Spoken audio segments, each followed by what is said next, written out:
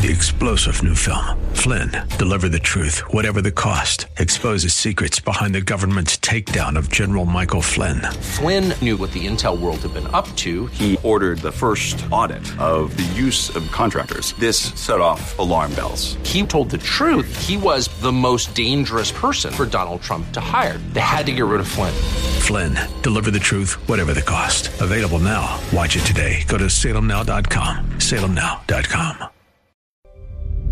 If we look to the answer as to why for so many years we achieved so much, prospered as no other people on earth, it was because here in this land we unleashed the energy and individual genius of man to a greater extent than has ever been done before. This great nation will endure as it has endured.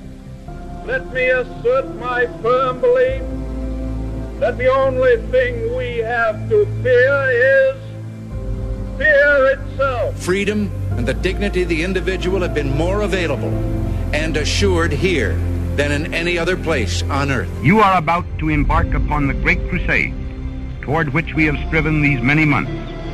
The eyes of the world are upon you. The hopes and prayers of liberty-loving people everywhere march with you. We're not, as some would have us believe, doomed to an inevitable decline. I do not believe in a fate that will fall on us no matter what we do. I do believe in a fate that will fall on us if we do nothing. And so, my fellow Americans, ask not what your country can do for you. Ask what you can do for your country. From every mountainside, let freedom ring, and if America is to be a great nation, this must become true. So let freedom ring. As for the enemies of freedom, those who are potential adversaries, they will be reminded that peace is the highest aspiration of the American people. We will negotiate for it, sacrifice for it. We will not surrender for it, now or ever. We are Americans.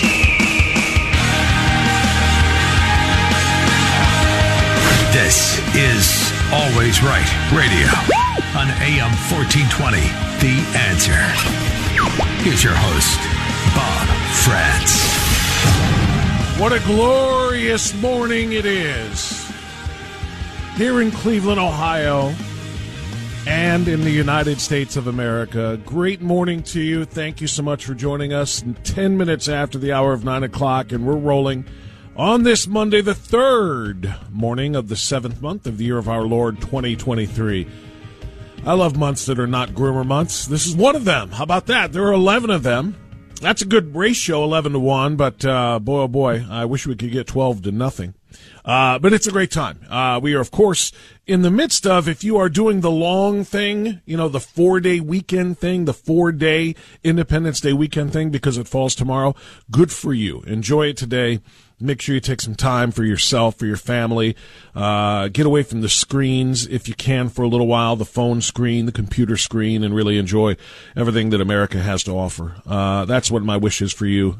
So we are in day 3. If you're doing that 4-day weekend thing, we have in day 3. We are off tomorrow from a live standpoint. We do have a great program for you, including some a few special things to commemorate the birth of the greatest nation in the history of human civilization, and that's what tomorrow will be celebrated with. We'll have some best of segments for you, but we'll have a few special patriotic things as well. So we'll be off for that one, but today we are live, and we are going to be live and loud. Coming up in a half an hour, Jim Jordan will join us, the chairman of the House Judiciary Committee and the Weaponization Subcommittee in the Judiciary. So that'll be Jim Jordan at 9:35. Taya Shoemake is going to be joining me at 10:10 this morning. She is a homeschool advocate. And the more and more we learn about what is going on in our schools, the more and more people are saying, what does it take to be a homeschooler?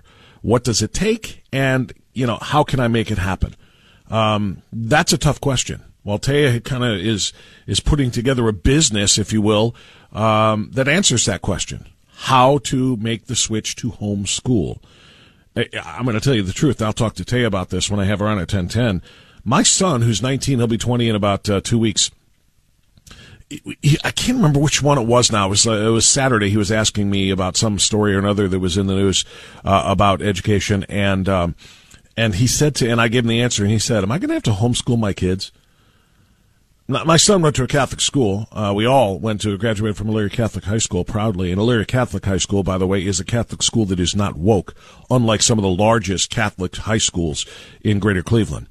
And I'm talking about the two largest all-boys schools and the two largest all-girls schools in Greater Cleveland. Yeah, they're woke as you can imagine, and not all of them are. If you think the answer to escaping left-wing indoctrination of your kids and DEI crap being forced into their brains is to get them out of public schools and put them into your nearest Catholic school, think twice. It's a lot harder than that. Many of them are not. Many of them are not the answer you're looking for. So homeschooling might be that answer. My son literally forward thinking, and said, am I going to eventually have to do that? And I said, you know what? I can't say for sure, but you better be ready. And you know what I actually said to him? I said, well, you might not have to, but I'll do it for you. I actually was a teacher for the first 6-7 years of my professional career, and I would be more than happy to start educating kids, especially if they're my grandkids in the home, if that's what it takes to keep these kids safe from the ridiculousness that faces so many other kids face, I should say, in their public schools. So Taya Shoemaker will talk about that with us at 10:10. Then Kenny Hsu returns to us from Color Us United. Kenny Hsu will react to the affirmative action of all of the decisions that were made by the Supreme Court and announced at the end of last week. The affirmative action one is probably still raising the most ire among the Marxist, leftist Democrats in this country today.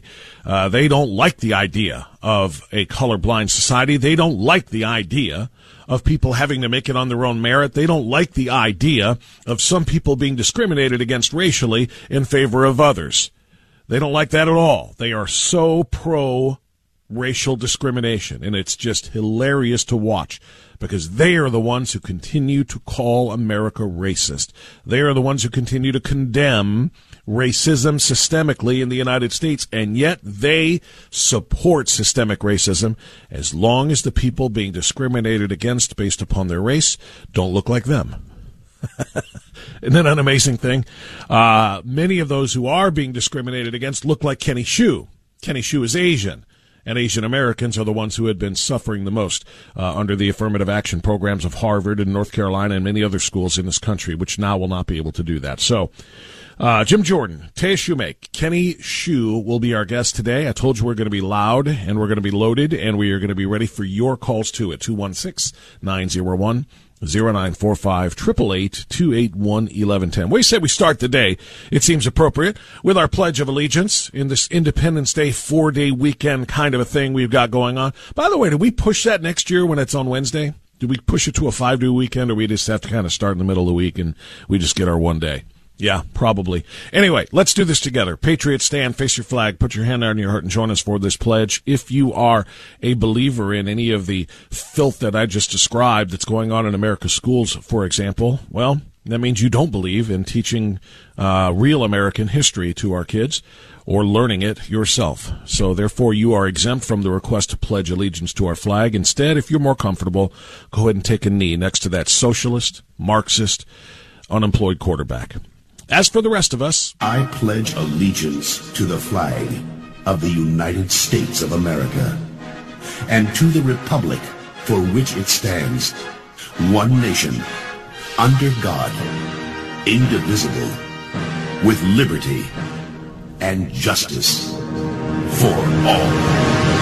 Yeah, so let's talk about that a little bit. Let's talk about pride in America. Let's talk about the willingness to pledge your allegiance to it. I became aware over the weekend of a Gallup poll that just kind of struck me. It's a poll that shows an historically low number of U.S. adults that describe themselves as extremely proud to be Americans. The Gallup survey showed that 39% of adults expressed extreme pride in the United States of America, which is only 1 percentage point lower than last year, which is the record low number of 38%. The number was 4 points higher in 2021. It was 16 points higher than that when Gallup first asked the question in 2001. It grew as high as 65 to 70% in the years following the 9/11 attacks. Nothing seems to bring people together in support of their country quite like an attack on the country. I would submit to you that there is still an attack going on against our country. It's just that it's not from a foreign power flying planes into buildings. It's from within. There is an attack on the family. There is an attack on the building blocks, the foundation, if you will, of this entire civilization. There is an attack on our children because they literally are the building blocks. They, along with parents, two parents, growing up with two parents in their home, a mother and a father being raised with all of the right values and principles. That's the nuclear family that literally lays the foundation for Western civilization, and it's under severe attack. And I find it very, very interesting about how well it's working, considering these numbers. A near record low number of adults express a record low number of adults express extreme pride in the United States. How does it break down by age? Let's look at it. 50% of U.S. adults aged 55 or older say they're extremely proud to be American. Now, quite frankly, I think that number is very, very sad. That's only half. That means half of U.S. adults say they're not extremely proud to be American. Maybe that's a reflection of the moment because of some of the things that are going on in the country right now. Some of the attacks, as I say, that we're facing from within, maybe that's why.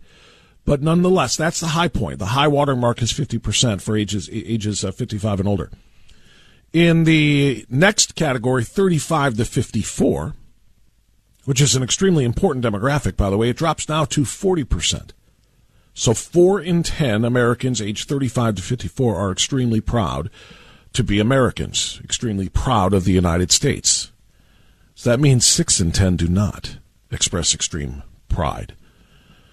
And then finally, we get to the 18 to 34-year-old category, and it drops all the way down to 18%.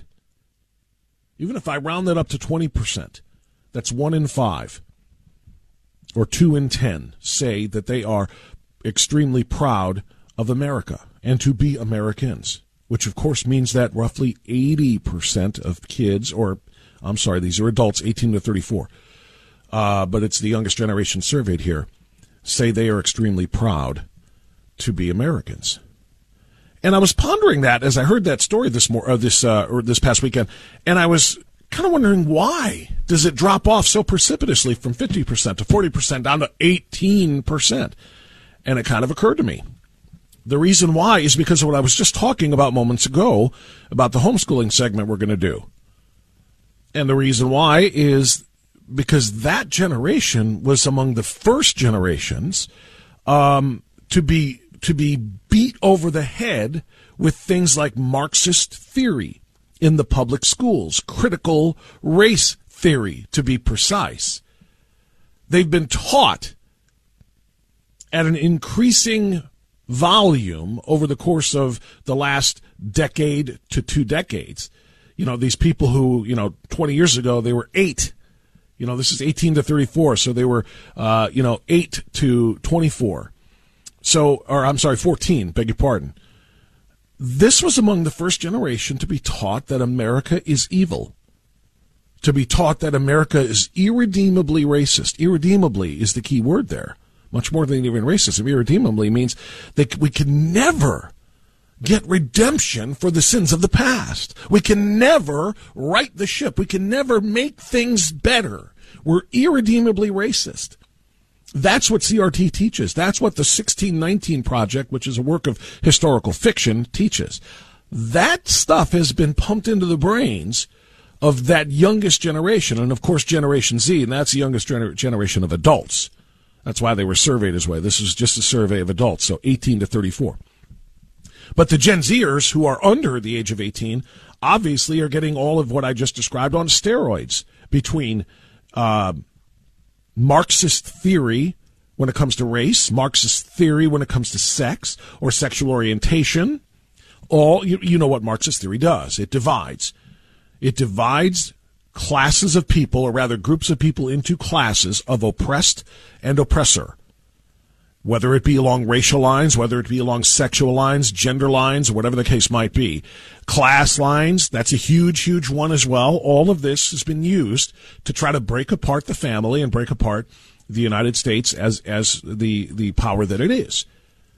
So these younger generations who are being told that America is irredeemably racist, it is irredeemably oppressive against people in marginalized groups, that's why you have this lack of pride in the United States. And I look at anecdotal situations like this one, as we just got the Supreme Court decisions last week that say the United States cannot be, at the higher education levels, they cannot be racist anymore in their decision-making when it comes to who gets into school and who does not. They can't discriminate based on race. The second one being they cannot force people to say things they don't want to say, whether it be through the spoken word or through creations of artistic natures or websites or cakes or anything else. They can't be forced to say things they don't want to say. The left hates that. They want people to be forced to say what the government tells them they have to say. And then, of course, the other one being the clearly and the easiest call for the justices, the unconstitutionality of forgiving student loans, telling just some people they don't have to pay back the money that they borrowed from banks in order to get educations. Those things are obvious, but when those decisions came down, it led to a lot of the America haters. It led to them just pulling the curtain back on their hatred, and they just let it fly. A WNBA player you've never heard of, because neither had I, named Natasha Cloud, wants to be heard now. As soon as she heard those cases, she jumped in. She's in the 18 to 34 crowd that isn't proud of being America. She jumped in and went onto Twitter and declared, "Our country is trash in so many ways. And instead of using our resources to make it better, we continue to oppress marginalized groups that we have targeted since the beginning of times. And black and brown communities and LGBTQ plus man, we are too powerful to still be attacking issues separate." Now I'm just going to forget about all of the ridiculous grammar mistakes and focus on the point. This is what they do. If they aren't being catered to, they being the radical leftists and Marxists, some of whom might not even realize they're Marxists based on their extreme views. But if those radical leftists and Marxists don't get everything that they want handed to them on a silver platter, if they don't get preferential treatment, if they don't get special treatment, if they don't get privilege, which is what they decry in other circumstances for others, if they don't get special privileges, the country is trash. And they don't respect it. Which, of course, considering that this particular person is a WNBA player on apparently the WNBA champions, it's all the story says. I have no idea what team, because nobody knows that stuff, because no one watches that stuff. But it just struck me as like, for somebody to say that the United States is trash and she's in the WNBA, I wonder if maybe she might benefit from a sit-down conversation with Brittany Griner, who is another WNBA player who found out that this country is a hell of a lot less trash than she thought it was when she was sitting in a Russian prison for 9 months. Maybe, just maybe, these people who think this country is so bad because of the way it treats what they call marginalized communities, go find one that treats marginalized people like you better, and then let us know when you find it. Send us a postcard, okay? Those are important topics for me as we approach Independence Day tomorrow, and I think they probably are for you, too. We'll take a time out here at 9:27. We got Congressman Jim Jordan coming up. Always Right Radio on AM 1420, The Answer.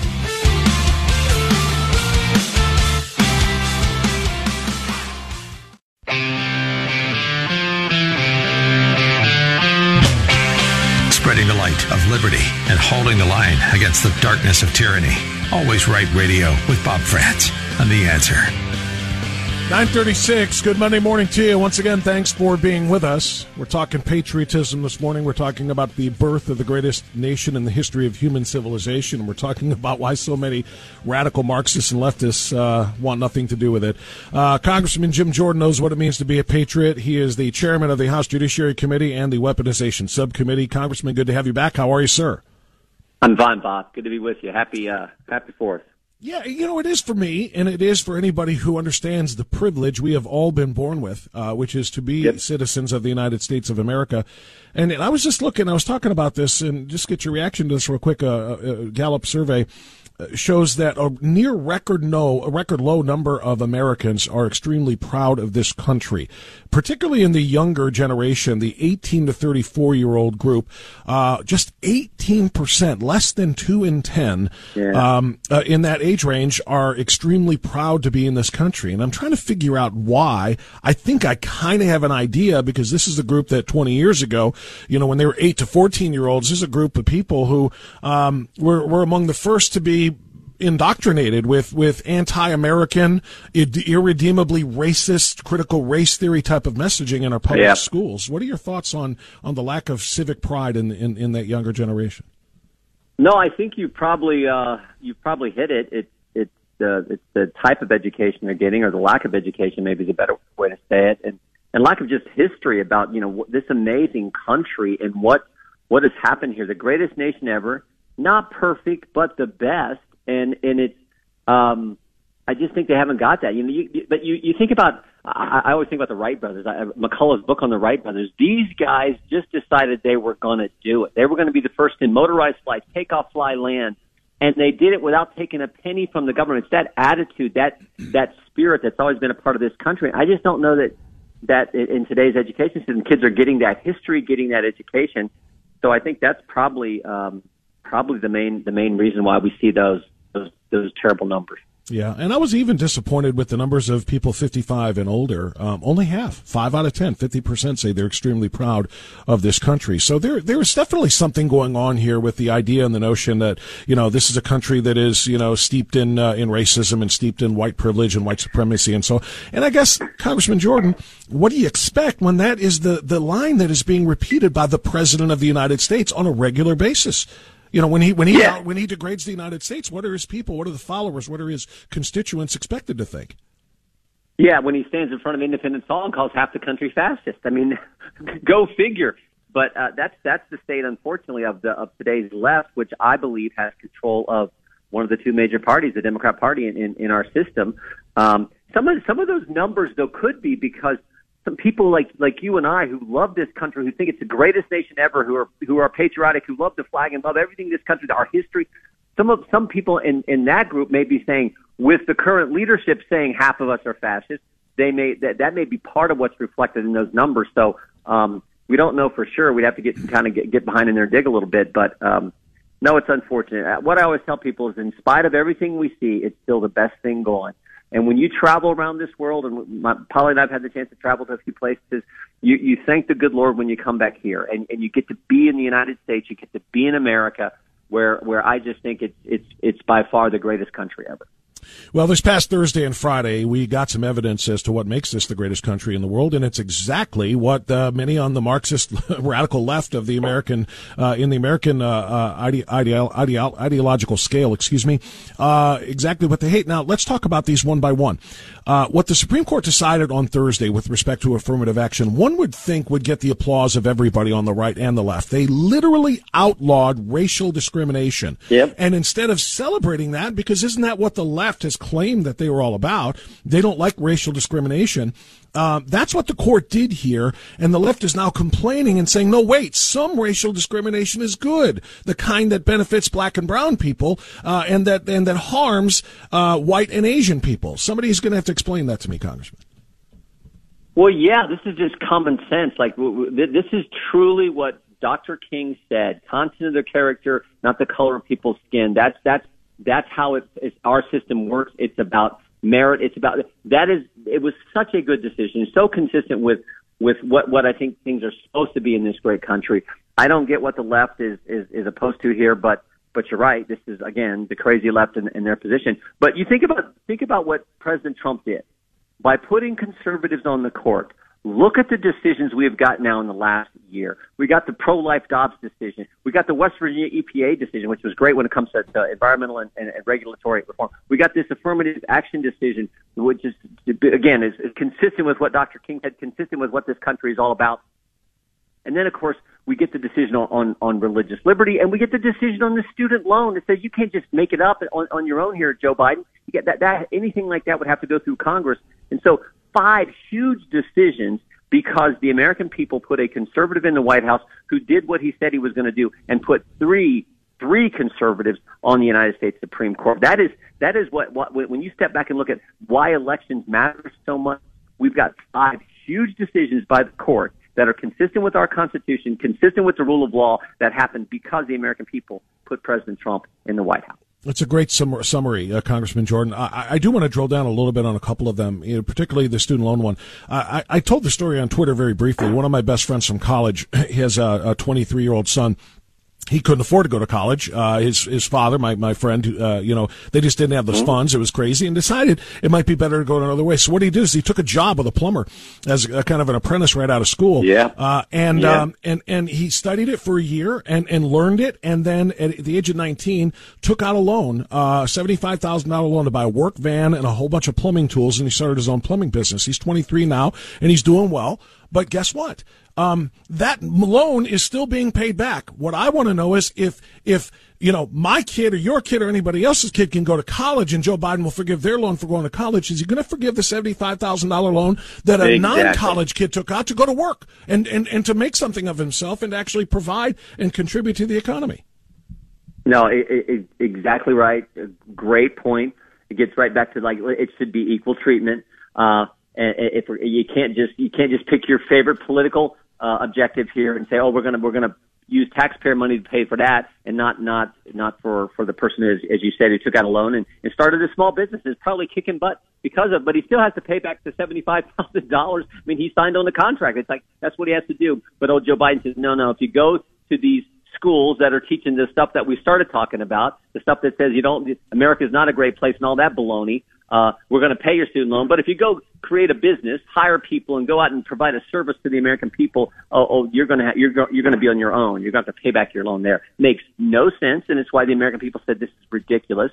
And thank goodness it's why the Supreme Court said you can't do it that way, Mr. Biden. The way our Constitution works is you want to do something like that, it's got to go through the Congress, got to go through the legislative branch before you sign on to it and do it. Which obviously he didn't do in this situation. Well, never one to take no for an answer from the Supreme Court. Joe Biden says, too bad, I'm doing it anyway. Now, instead of the HEROES Act, word is he's going to use the 1965 Higher Education Act to enact this debt forgiveness. So he's approaching it from another angle.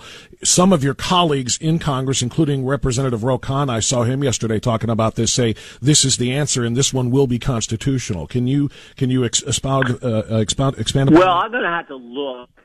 But the truth is they're not going to get it through. They can. I mean, Joe Biden thinks he's going to do it on his own and not run it through Congress. So he can try that again. I still think that's a big leap. The act that was passed 60 years ago. For goodness sake, I don't know. We'll have to do some research on it. I hadn't heard that, but I think it probably has many of the same problems that he tried with using the HEROES Act. Mm-hmm. And not running it through the House of Representatives in the United States Senate, not running it through the legislative branch. So we'll see, but there'll be a fight on that for sure. And if we got to go back to court, we go back to court. I think he's doing this obviously because I think it's all about politics and trying to turn people out to vote for Democrats in the election next year. It's a vote-buying scheme. There's nothing, I'm glad you said it. I've been saying this, and I haven't heard anybody in your position say this yet. It's a vote-buying scheme. He's trying to buy the votes of left-wing Democrats, parents who don't want to have to pay their kids' loans back, or these young recent graduates or kids who are in college right now, and they think, wow, if I vote for the Democrats, I won't have to pay all of my money back. That is exactly what this is. It's a vote-buying scheme, and that's why he didn't try to get it through Congress, and he did it with an executive order, which, of course, was unconstitutional. So I'm glad to hear you call it exactly what it is.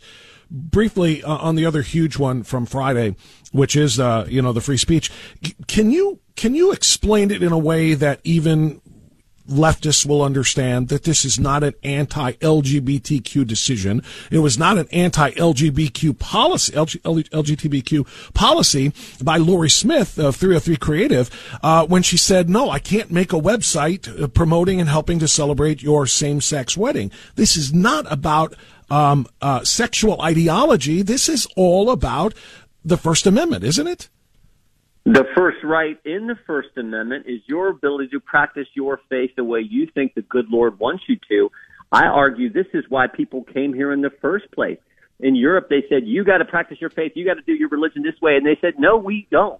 And we're willing to get on the ship, risk it all, sail across this big ocean, and go to this place called America, where we can do it the way we think the good Lord wants us to. And our founders understood that so fundamentally that was the first right they put in the First Amendment in the Bill of Rights. So that's what this decision was about. And again, God bless the 6 people in the United States Supreme Court who saw it in that simple, plain way that the founders understood that right to be able to be exercised by the American people. It is so consistent with the Constitution. And then for the left to say the crazy thing, it just doesn't make sense.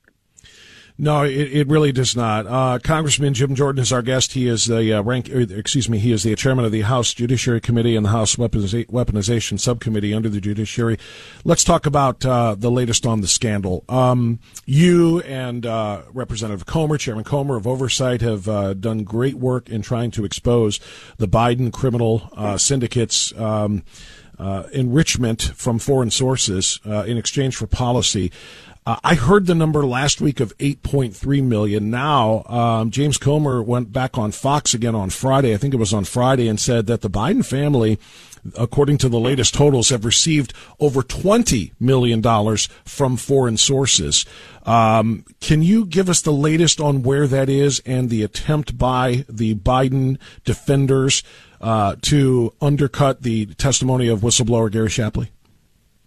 Well, they're trying to say Mr. Shapley is some disgruntled employee, and that just is not consistent with anything we have heard from him and others. This is a 14-year veteran of the IRS, handled some of the biggest international tax evasion cases that they've had, recovered, he said, like close to $5 billion, I think, for the American taxpayers in the scheme that they looked into. And everything he said he memorialized contemporaneously. Right after these meetings took place, there's emails that he sent to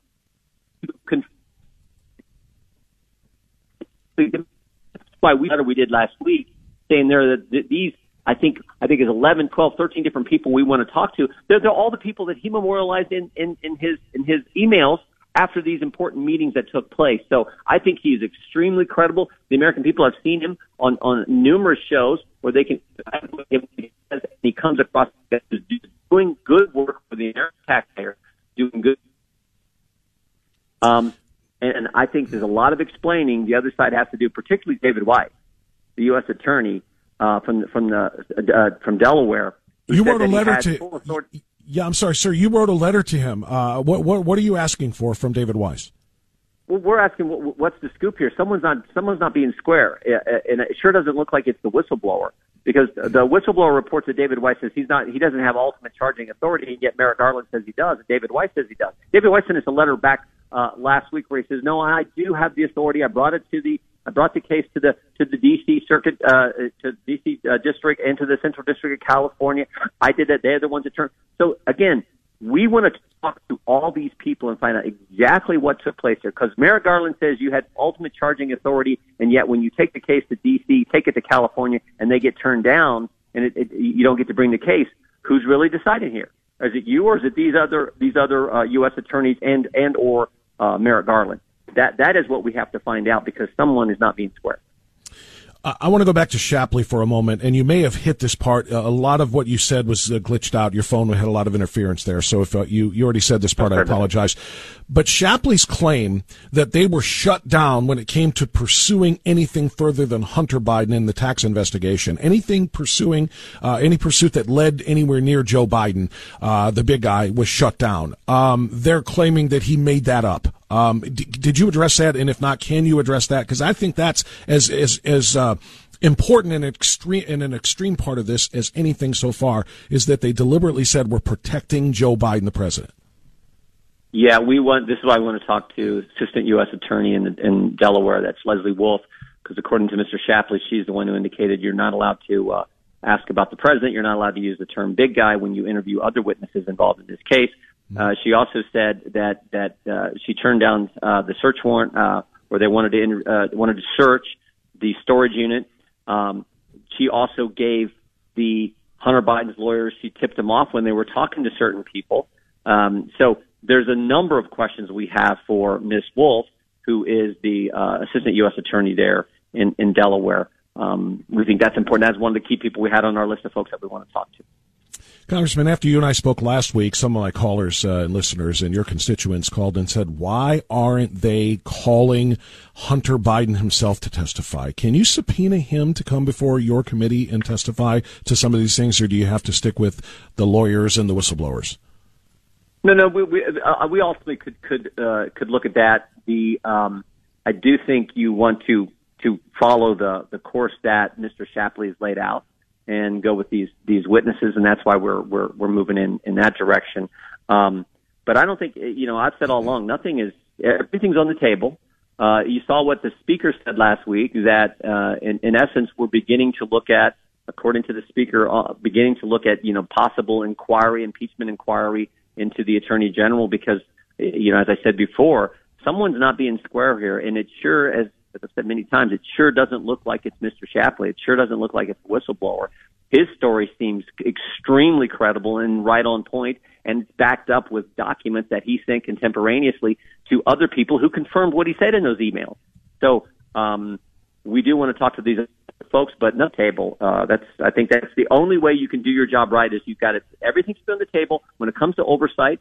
But there's a sequence and a way you want to proceed, and we're trying to do that in the right manner. Last thing for you, Congressman Jordan, with all of the stuff involving the Bidens and your work and the Oversight Committee's work, Ways and Means and so forth, we haven't talked a ton, you and I, about the border in recent weeks. Is there a movement afoot right now to impeach Alejandro Mayorkas on dereliction of duty in protecting this country, this homeland? What we're doing is in our committee, particularly the subcommittee on immigration, having a series of hearings looking at the border situation even more and trying to dig in as in depth as we can. And then the same is happening over in Homeland Security. And there's going to be a several week process probably into the fall. And then I think we'll make a decision whether whether we move forward with something more. But Chairman Green and the Homeland Security, and these are the two committees that put together the package we passed about 2 months ago. That was, I think, the strongest immigration enforcement border security package ever put through, strongest legislation ever to get through the House of Representatives. And in fact, we couldn't get it through back when we were in the majority under the previous speaker. So this is a credit to Speaker McCarthy and our team that we were able to get this done. And so we're now looking at Mr. Mayorkas and what's been going on over there. And then we'll have, I think, some kind of decision on how we proceed in the fall. You're juggling a lot of chainsaws right now. I recognize that and respect that. Thank you so much for giving us an update on all of those things, Congressman Jordan. We'll talk to you again next week. You bet. Have a great 4th. Take care. Thank you, sir. You too. That's Jim Jordan on AM 1420, The Answer. I don't know how they keep it all straight, 100% honest with you. There's so many investigations that needed to be begun and need to continue, and he's in the middle of so many of them. So we certainly appreciate the update on all of those things from Jim Jordan. We'll take a time out and come back on Always Right Radio. I could feel her sinking. Then I came around.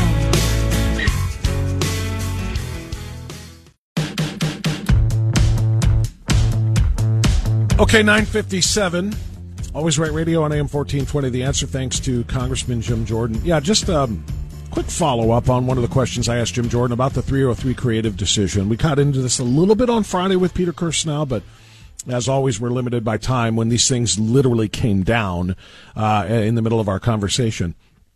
303 Creative is the website design company built by Lori Smith in Colorado, and it's not a coincidence that this happened in Colorado. The Colorado radicals, they are doing everything they can to try to attack people of faith and ask them to do something regarding LGBTQ same-sex marriages or transitions that they know will be refused, so they can then file another lawsuit. This is all they do. They live to do this. They've been doing it to Jack Smith for going on, 12 years now? Now they're doing it to Lori Smith. This is what they do. So Jack Phillips, I'm sorry, I think I said Smith. Jack Phillips and then Lori Smith. This is what they do. So they went to her knowing full well that she would say, no, I can't do a same-sex wedding website.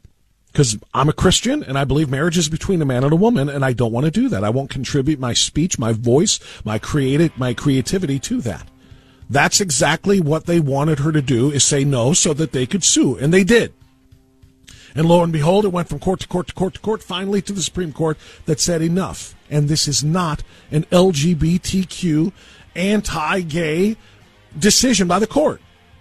This is a pro-First Amendment decision by the court saying you cannot make her make something that she doesn't want to make, that violates her beliefs, violates her faith. Our First Amendment to the Constitution guarantees us a right to not be censored in our speech nor compelled to make speech, say things, produce things, create things that we do not believe in. I hope people understand what that court decision really, really means. 216-901-0945. Join us as we continue Always Right Radio, AM 1420, The Answer. You and I have a rendezvous with destiny. We'll preserve for our children this, the last best hope of man on earth, or we'll sentence them to take the last step into 1,000 years of darkness.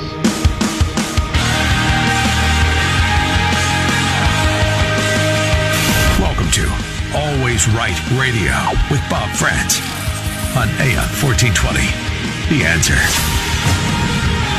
Hour number 2 underway now at 9 minutes past 10 o'clock on this Monday, the third morning of the 7th month of the year of our Lord 2023. I just get giddy when I realize that it's July. Oh, what a glorious month it is. There are 11 glorious months. And then there is one that is just absolutely torturous. It's a glorious month. It's a glorious morning. Because kids aren't going into their preschools or their daycares or their, well, I know it is kind of in the summer now, so there aren't actual schools going on, but the preschools certainly are going to be bombarded with pride flags and all of the other nonsense. Some of the crap that has made millions and millions of parents so frustrated with their public schools that they're trying to find a way out. They're tired of their kids being hit over the head with racial theory, sexual ideology, sexualization period, CSE, comprehensive sexual education, and so much more. They're just tired of it. The kids are being indoctrinated instead of educated, so they're looking for outs. They're looking for private schools. So many millions of families can't afford them. They're looking for Catholic schools. They're looking for charters if they can find those. And quite frankly, some of those aren't the answer either. I know a lot of Catholic schools in the area, and I graduated from a Catholic school. My wife graduated from a Catholic school. Both of our kids went to a Catholic school. And it happens to be, by the way, a glorious one. They are not woke. They don't do that stuff. But so many of the others do. So some of those aren't the answer. And so millions and millions of families are saying, can we homeschool the kids? But it's a daunting task. Do you know how to teach? Do you have the time to teach? If both parents are working, who's going to do it? It's not an easy thing to think about, but it's something that people have to think about and they have to consider. Because quite frankly, the alternative is deadly for our culture, meaning leaving all of our children to be indoctrinated in government schools, which I think is a more accurate way of saying public schools. They're government run, government controlled. And it's deadly for our culture. Because these children here are going to one day be in charge of it all. So I want to talk a little bit about homeschooling. I want to talk a little bit about how difficult it is. And I want to talk with someone who is trying to make it more easy for you to do. Taya Shoemake is a homeschool advocate. She's the founder of homeschoolreadyornot.com. It's a comprehensive online guide that helps shepherd parents, maybe like you, through the unfamiliar adventure of homeschooling. Taya, thank you so much for coming on and joining us this morning. How are you today? Good morning, Bob. It's great to be here. I'm doing well. Thank you. Well, thank you for coming on, and thank you for doing what you do. I don't know everything you do, but I have browsed the website, and it's enough for me to know that you are helping to make things a little bit more understandable for parents who are just at their wits' end and realizing that they cannot trust the government-run schools to educate their children properly. Tell me about the genesis of the idea of homeschoolreadyornot.com.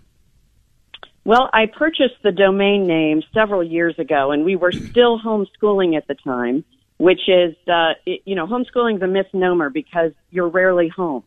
And for whatever reason, I didn't do much with the website, but I procured it because I would get a steady stream of inquiries, usually every August, about, hey, how do you get started in homeschooling?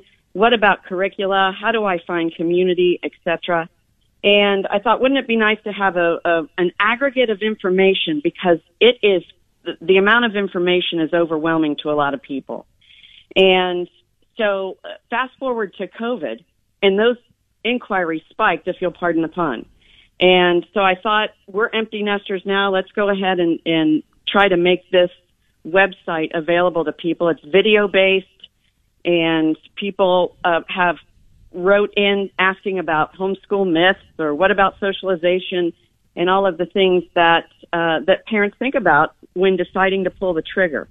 And so we're just trying to give it a good go and put a resource that is, again, that aggregate of information to help parents decide, hey, is this for me? Can we do it, and how?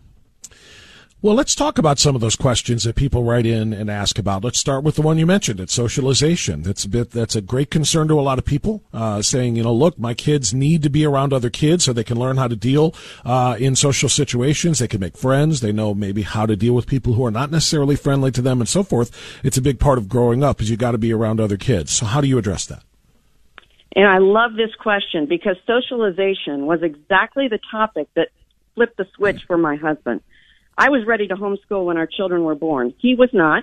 It wasn't something I wanted to do without his support. So as a result, our oldest went to traditional school. She was a fall birthday, young 6-year-old, and the school was fine. We loved the teacher. During the parent-teacher conference in the spring, she let us know that in this group of 16 students, the desks were 4x4, and they would often put our 6-year-old at the group of desks with the children who misbehaved, hoping she would rub off on them. What? And, okay, so wow. That is, and my point when I speak to parents about this is this: look, someone is going to be socializing your child, probably not in the way you think. And it's a matter of who, for how long each day, and to what impact. So, my first thought as a mama bear was this precious firstborn box checker is probably wondering what she's done wrong to be put at this table, and why the teachers think of her in this manner. Now, obviously, that's not why we send them to school. So, long story short, when we got in the car, my husband looked at me and said, "Do you think you'd be ready to homeschool in the fall?" And so the socialization issue of homeschooling, especially now, Bob, I'm not talking about, and we all stand on the shoulders of the pioneers who homeschooled before it was legal in all 50 states.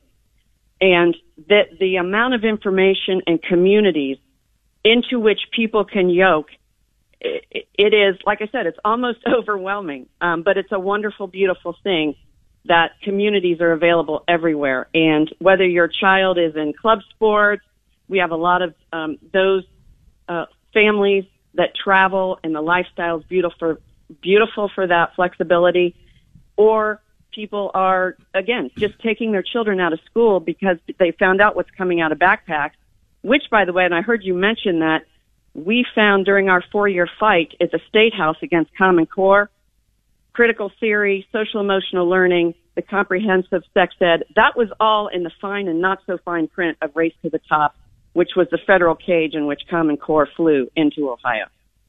Wow. And it's extraordinarily important to note you might not find that in print anymore, fine or not so fine print. They just do it. They just make sure it's not written anywhere so that they can't be held accountable for it. The website I'm looking at right now is homeschoolreadyornot.com. The founder is Taya Shoemake, homeschool advocate. One more question on the socialization thing. It's one thing, to have the situation you described with your daughter being put at the table with the troublemakers so she could rub off on them. But just what about the social stigma that exists? Kids, being kids, mock. They mock, even if they're in public school. If somebody's different in some way, if somebody is considered to be, just for whatever reason, not popular as the others, they get mocked and they get made fun of. It's part of growing up. A lot of what I hear is, as complaints from parents is that the traditional in-school kids, even if your kids want to go and participate in the extracurriculars, club sports or whatever with them, they treat them as being oddities. There's the kid who doesn't come to school. There's the kid who gets homeschooled. Any concern, or I'm sure there is concern, how do you approach that from a standpoint of not having your kids be made fun of or mocked by the kids who are in traditional classes? Bob, isn't it ironic that they're not going to mock a child who thinks that it's a cat and can sit and purr in front of the teacher's desk, and yet they're going to mock a homeschool child?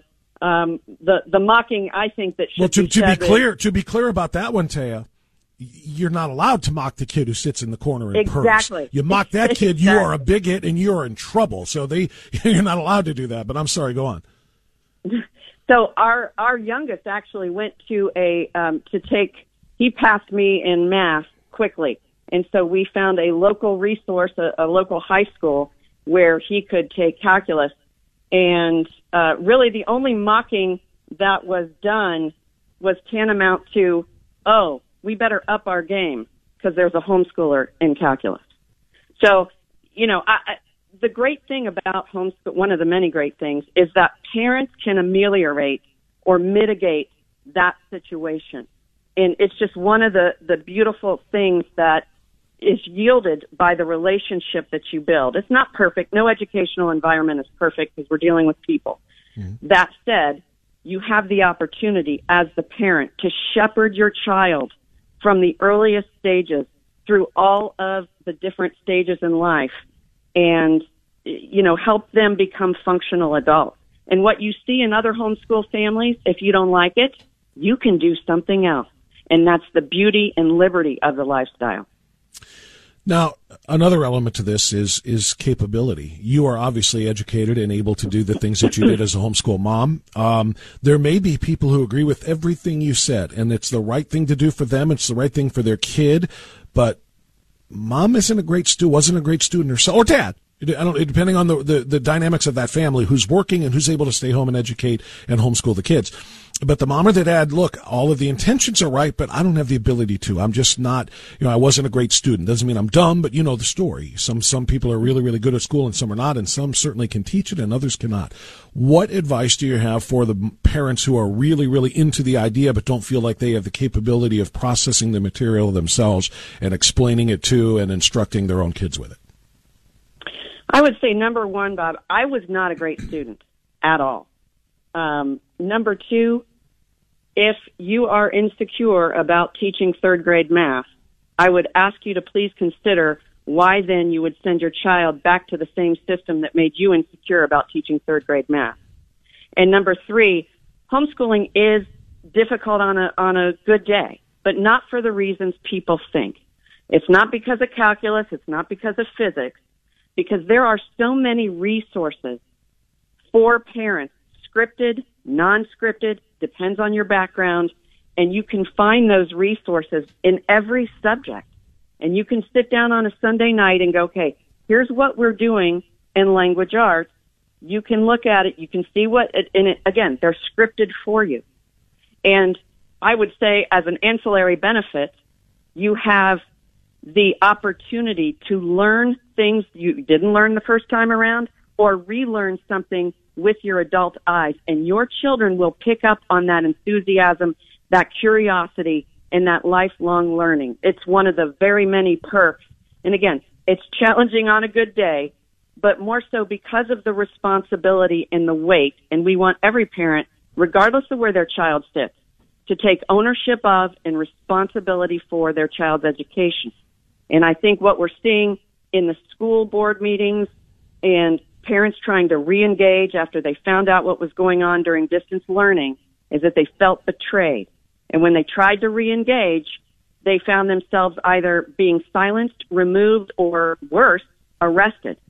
And it's they just doubled down on that betrayal. That's what I'm hearing a lot. And so I was never one to say, hey, everyone should homeschool, because I don't think it's for everyone. Sure. But I am of the mindset right now that maybe more people should think about doing it than not. Yeah, I think that's fair. We're talking with Taya Shoemake. She is the founder of homeschoolreadyornot.com. It's just like it sounds, no abbreviations, homeschoolreadyornot.com. It's a comprehensive online guide to help you become a homeschool parent and figure out how to answer all of these questions and make this work. The last part for me is, let's suppose you can get through all of the things we've discussed so far, but it's just a matter of time. Both parents work. In this economy at this time, you kind of almost have to have both parents working. It's a luxury if you don't. But if you just don't have the opportunity and the time in the day to spend that time homeschooling your kid or kids, what's the next step? That's a great question. So when we funnel down the process to get started, it's get legal, get curricula, and get community, but not necessarily in that order. I just like the way it rolled off the tongue. Getting community is paramount. And if you are in a situation where both parents are working, or you are a nurse and you're on that 12-12-12 schedule, I can guarantee you that there is someone already doing it. That's the beautiful part about in-person community. And again, the resources are, there are a plethora of resources to find community. We have that on our resource page, where you can go to an aggregate of like the states and find homeschool resources. Chances are, Bob, a lot of people already know someone that does homeschool, and they can help introduce them to a live in-person community. But there are parents who work, both parents who work. We have single moms. The community is as diverse as the general population at large. So that would be my suggestion to people who think we can't do it, we really want to do it, but can't do it because of this. Just seek out community, especially now, especially in the summer where there's no rush, no one's freaking out over getting started and maybe wrapping up last-minute details. There are communities out there that can help you. It's extraordinarily important for people to know that this option is available. So many moms and dads are getting so frustrated they didn't know until COVID happened exactly what was going on, until they could see the lessons and see the instruction on the laptop over their kid's shoulder to really find out that we cannot keep our kids in these schools. So this has to be an option. As you say, maybe not for everybody, but certainly it should be available to everybody who feels like it's for them. Homeschoolreadyornot.com is the website. Taya Shoemake is the founder. Taya, thank you so much for what you're doing. Thank you for shouting it out to us here this morning. We appreciate that. Pleasure, Bob. I appreciate it. Thank you. God bless. 10:25 now. We're going to take a time out. Coming up after the bottom of the hour, Kenny Xu is going to rejoin us. It's been a little bit, but I'm looking forward to catching up with him. Kenny Xu has been one of the leading voices opposing affirmative action based on race in higher education because of the discrimination against higher qualified students, many of them Asian and white students being shut out of schools because of the preferential treatment given to black or brown or ethnic minority students. Only some ethnic minorities apply, though. Ethnic minorities like Asians, well, you get the story. Kenny Xu of Color Us United will join us after the bottom of the hour. Stay here. Always Right Radio, AM 1420, The Answer.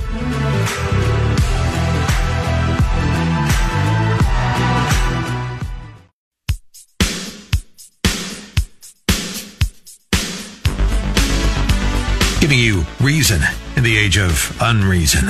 Always Right Radio with Bob Frantz and The Answer. 10:35. Thanks for being with us this morning on Always Right Radio, AM 1420, The Answer. It was a glorious day on Thursday when we found out that affirmative action was going to be repealed as it pertains to admissions in higher education, but not for the radical left. The radical left racists who say they oppose racial discrimination until, of course, racial discrimination is used against whites and Asian people, then they fully and wholeheartedly support it. That's what we found out. That's why they are just grinding their teeth. They're furious right now to find out that, no, white students and Asian students are not second-class citizens to be turned away so that college admissions directors can color up their campus. Joining us now to discuss this is somebody who's been fighting this for a very, very long time. Kenny Xu is the president and primary spokesman of Color Us United, online at colorusunited.org. Kenny Xu, thank you so much for joining us once again. How are you this morning?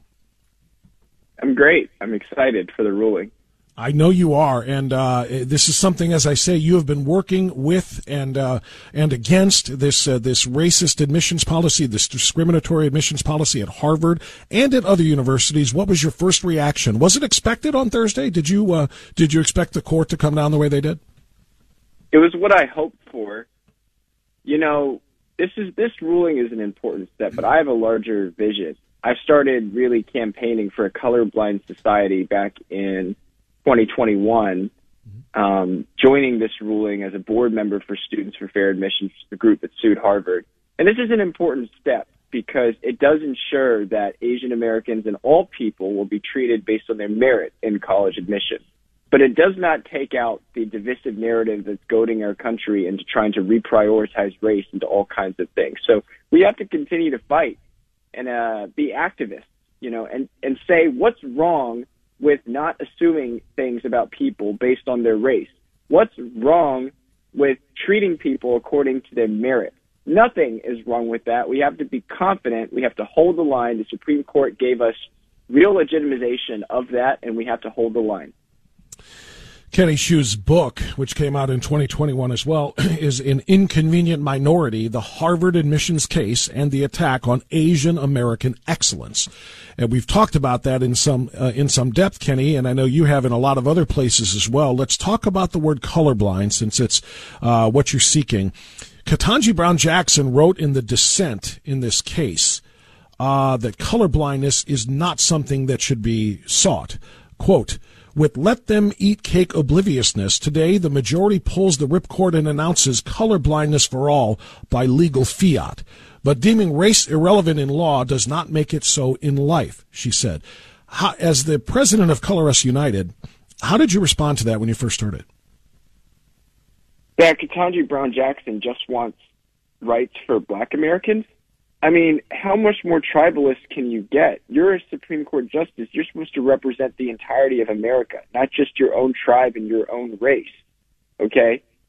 It is undeniable that giving more privileges for Black Americans comes at the expense of qualified Asian Americans in this ruling. That's just the case. It's a zero-sum game, guys. If you lower your standards for Black Americans, you are discriminating against whites and Asians. So Ketanji Brown Jackson, by saying our goal is not to be colorblind, so what's your goal? So your goal is preferences for Black Americans? Really? That's what you're going to make your legal stand on? She's a compromised justice.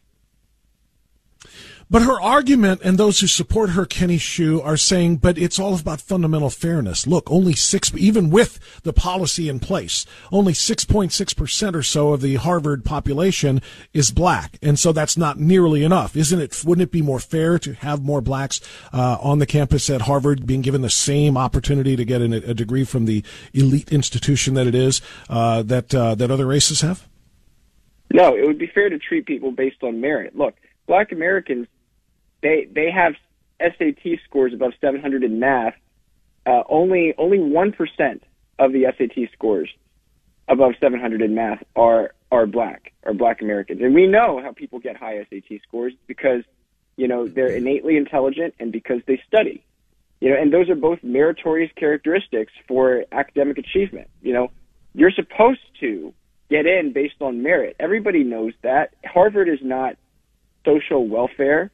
Harvard is supposed to be training the best and the brightest, okay? And if it just so happens that Asian Americans are studying really hard, doing really well, and are intelligent and have a good family structure to support that, they should be rewarded for that. See, but Kenny, you're doing something now that you're not allowed to do, according to the left. You keep focusing on Asians.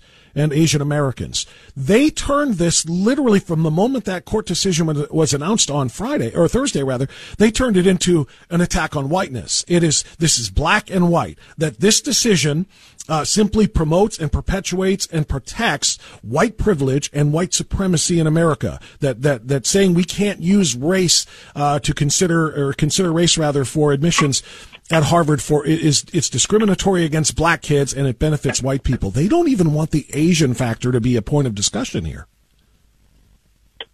Yeah, I'm not even trying to focus on Asians because. But you should be. I'm trying to focus on I apologize. You should be, because they are the ones who are more discriminated against in this case, particularly at Harvard, than whites are. Asians suffered more from the affirmative action policies than even whites did. Whites did, but they don't want to talk about that. They want this to be black and white. Yes, but provocatively speaking, I don't care about Asians winning this as much as I care about the fixating and focusing. Stop focusing on race. Focus on culture. Okay. Okay. Let's focus on the study hours that Americans of all races can put in, but are garnered at disproportionate rates. Asians disproportionately study more than the average American. That's why Asians are important to this narrative. Not because Asians are Asian. That's not why I support them. I support the crusade for meritocracy. That's what I support. And also in my new book, School of Woke, which is coming out. And you can pre-order it right now, Amazon, Barnes & Noble. I talk about minority achievement. Specifically, black kids are doing K-12 education right now is a disgrace for all races, but especially for black kids who disproportionately live in inner-city schools in which corruption and critical race theory and the depressive theory that America is a racist country reign and destroy young minds. So this is what's happening in our country. It's not about, I support Asians because they're Asian. It's I support the pursuit of excellence for all cultures. And School of Woke sheds light to that. I'm glad to hear that, and for those who don't know, you are a second-generation Chinese American, but that's not the focus of this for you, and I get that. I, as a Caucasian, I'm the one focusing on it simply by the numbers, because of the number of Asians who have, as you say, because they work harder, study harder, not just more than blacks, but more than whites, more than virtually every other racial ethnicity, and their success is extraordinary, and they should not be punished for that simply so that we can get a more diverse or equitable number of students into a school. So I do want to hit that. And by the way, thanks for the info on the book. I did not know you had another book coming out, School of Woke. I'm looking at it now, How Critical Race Theory Infiltrated American Schools and Why We Must Reclaim Them. Kenny, going back to Harvard, this is the response from Harvard, one of the institutions involved in this case. They've already issued a statement asserting they will continue to discriminate based on race. Quote, the court held that Harvard College's admission system does not comply with the principles of the Equal Protection Clause embodied in Title VI of the Civil Rights Act. The court also ruled that colleges and universities may consider in admissions decisions an applicant's discussion of how race affected his or her life, be it through discrimination, inspiration, or otherwise. We will certainly comply with the court's decision. Diversity is essential to academic excellence. Kenny, it sounds to me like they're saying, too bad, we're going to continue doing it. I think Harvard is being its typical Harvard arrogant self. I assure you that if Harvard tries anything like requiring diversity statements from their applicants, that will be struck down by the court as well. And there's a lot of money in Harvard. There will be enough lawsuits to ensure that. So they can't get away with this. We all know what they did. They used the personality score to discriminate against Asian Americans. You know, if they, by the way, I'm not opposed to people talking about their race in their admissions essay. If that's really what they're most passionate about, fine, you can talk about it. I would personally disagree with it. I just don't want people who don't talk about their race, who instead talk about things like their achievements, you know, learning lessons, things other than racist and racial discrimination. I just don't want them to be penalized in the application process. So I really think the essay graders should be neutral parties, and also the person, you know, they should grade them based on the quality of their essay, not on what they choose to argue about. That's very well said. And, you know, this We're talking to Kenny Hsu. He's the president of Color Us United, the author of An Inconvenient Minority, as well as the book he just told us about, A School of Woke. The dissenters, led by Ketanji Brown Jackson and those who support her, continue to say that, look, being affirmative toward minority students is important. And maybe it is. But as David Harsanyi wrote in The Federalist, I want to quote him here, what they fail to concede is that for every instance of affirmative race-based admission, which may be a noble endeavor, there is a corresponding instance of race-based discrimination. In other words, if you bend over backwards to let a black student in just simply because you're trying to help them, that may be a noble thing to do. But if they take the place of somebody who has worked their tail off and earned a spot in an incoming class at Harvard or anywhere else for that matter, that's discrimination. That's unfair. That's the element of this they don't seem to understand, Kenny. Right. It is unfair. I want a merit-based society. I want merit-based admissions. Now, people like to tell me all the time, Kenny, Harvard is never admitted based on merit. Harvard's a glorified country club, and the presence of legacy admissions proves that, by the way. It's like you have a 5 times higher rate to get admitted if you're legacy, and if you're a child of a donor, I mean like $10 million and above guys, not like your $1,000 donation. Right. Then you have a 40% chance of admissions at least. Harvard, I'm going to be honest right here about what this ruling is. We attacked the most prominent university in America and the world for a lot of different reasons. One of it because it symbolizes elite America. I have a crusade with my organization, Color Us United, to attack the foundations of elitism. If you're going to be elite, I'm fine with people being elites, but I want elitism based on merit. I want us to be rewarding people based on merit. And so Harvard has treaded down this wrong road for a very long time. They've been rewarding people based on unmerited privilege and affirmative action for a very long time. And you know what's being crunched in between? Merit.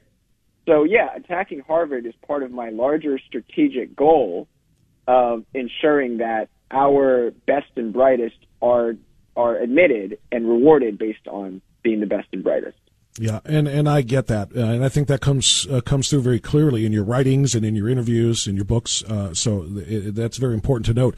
I want meritocracy too, and as reticent as you are to focus on Asians, despite your first book being focused on the inconvenient minority of being Asian, I just want you to respond to this. Asian Wave Alliance. Are you familiar with Asian Wave Alliance? I think so, yeah. I'm not sure who it is, but this just struck me. The president of Asian Wave Alliance is somebody named Yatin Chu, if I'm saying that correctly, went on Twitter after the decision on Thursday to praise it and said, quote, "I told my daughter that today is a big day. They've ended affirmative action. Isn't it what you've been fighting for?" she asked. I said yes.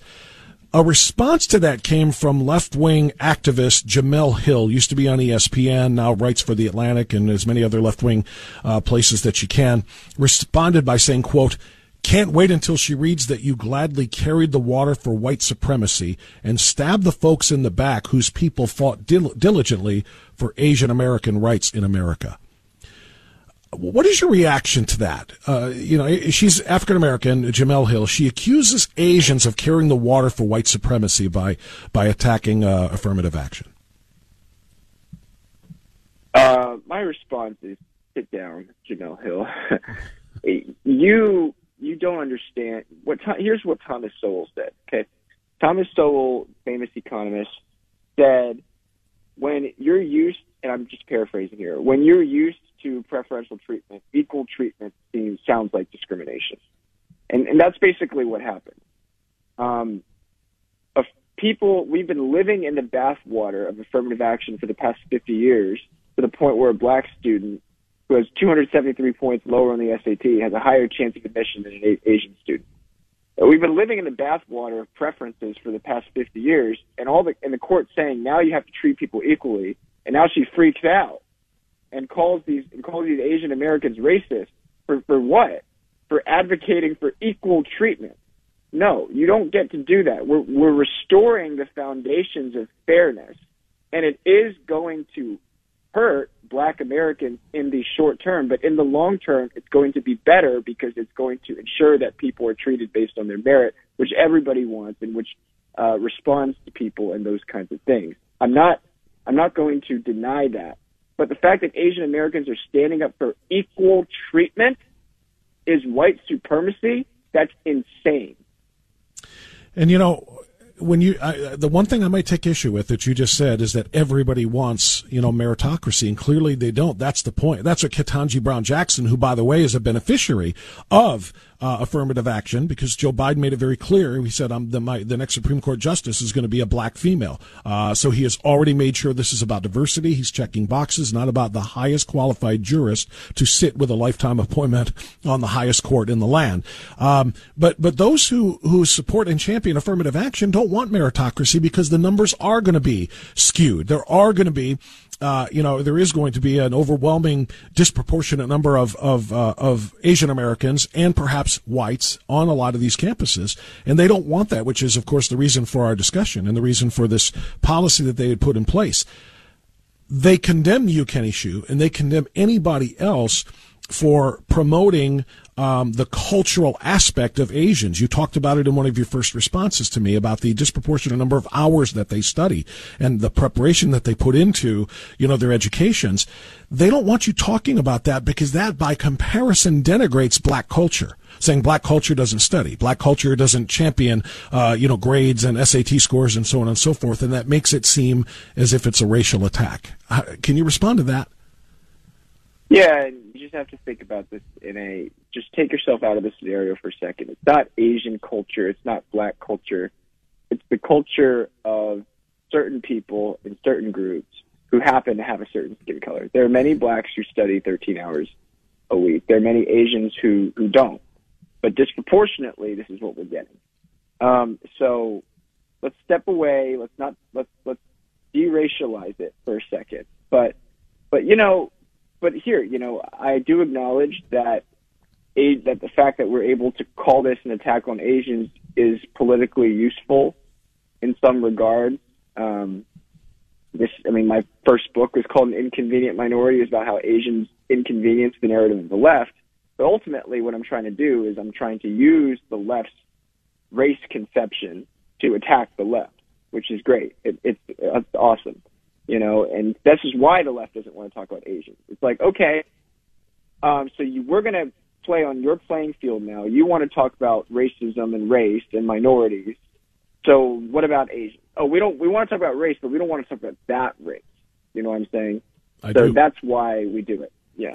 Yeah, that's very well said. Last question for you, Kenny, is after the court made their decision, or the ruling was announced on Thursday, many experts kind of speculated that this isn't going to be limited now to higher education admissions, that this is going to spread to corporate affirmative action racial quotas, that corporations and employers are not now going to feel the need to hire a certain amount of people based on their skin color rather than their qualifications. Do you support meritocracy going from the educational realm into the employment and corporate realm as well?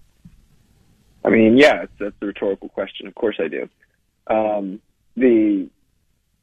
I guess it's not a rhetorical question. I answered it, but it's an obvious question. Of course, I support it. And actually, let me rephrase it. Let me rephrase it, Kenny. I know you support it. Let me rephrase and say, do you think it will happen that way? Do you think that this decision, which was specifically on higher education, will translate into corporate changes as well? I do, and that seems like an optimistic viewpoint, but I do, because remember that DEI was just a result of affirmative action. The whole corporate preferences. Most businesses, they don't want to lose money, so they would actually prefer not hiring. Hiring based on quotas. So the fact that the Supreme Court is striking this down in the education system, I think, is going to lead to more businesses hiring based on merit. I certainly think that's a reasonable position. I think that's probably likely to happen, although there will be those pushbacks as well. And, of course, you support it, and so do I. Anybody who supports meritocracy rather than hiring or admitting based on what somebody looks like is going to have that view. So I learned something new today. Kenny Shu's got a new book out. I own An Inconvenient Minority, and I'm looking forward to getting this one as well. It looks like August 1st is when it is out. You can pre-order it. It's School of Woke, How Critical Race Theory Infiltrated American Schools and Why We Must Reclaim Them. Kenny Shu, president of Color Us United, you're doing phenomenally important work. I thank you for doing that work, and I thank you for sharing it here with us. So glad. Thank you. Thank you. God bless. There's Kenny Shu. By the way, I look at the website for Color Us United. You know what I love about it as much as, if not more than anything? I love who they are. What I mean by that is I'm looking at their staff, their team. Kenny Shu is Asian.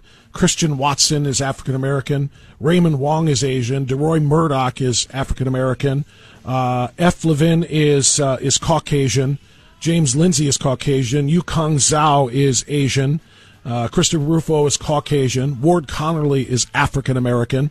Michael Gonzalez is Hispanic American. Leondis Johnson is African American. Dr. Wenyan Wu is Asian. Christopher Harris is African American. Sanjay Narayan is Indian American.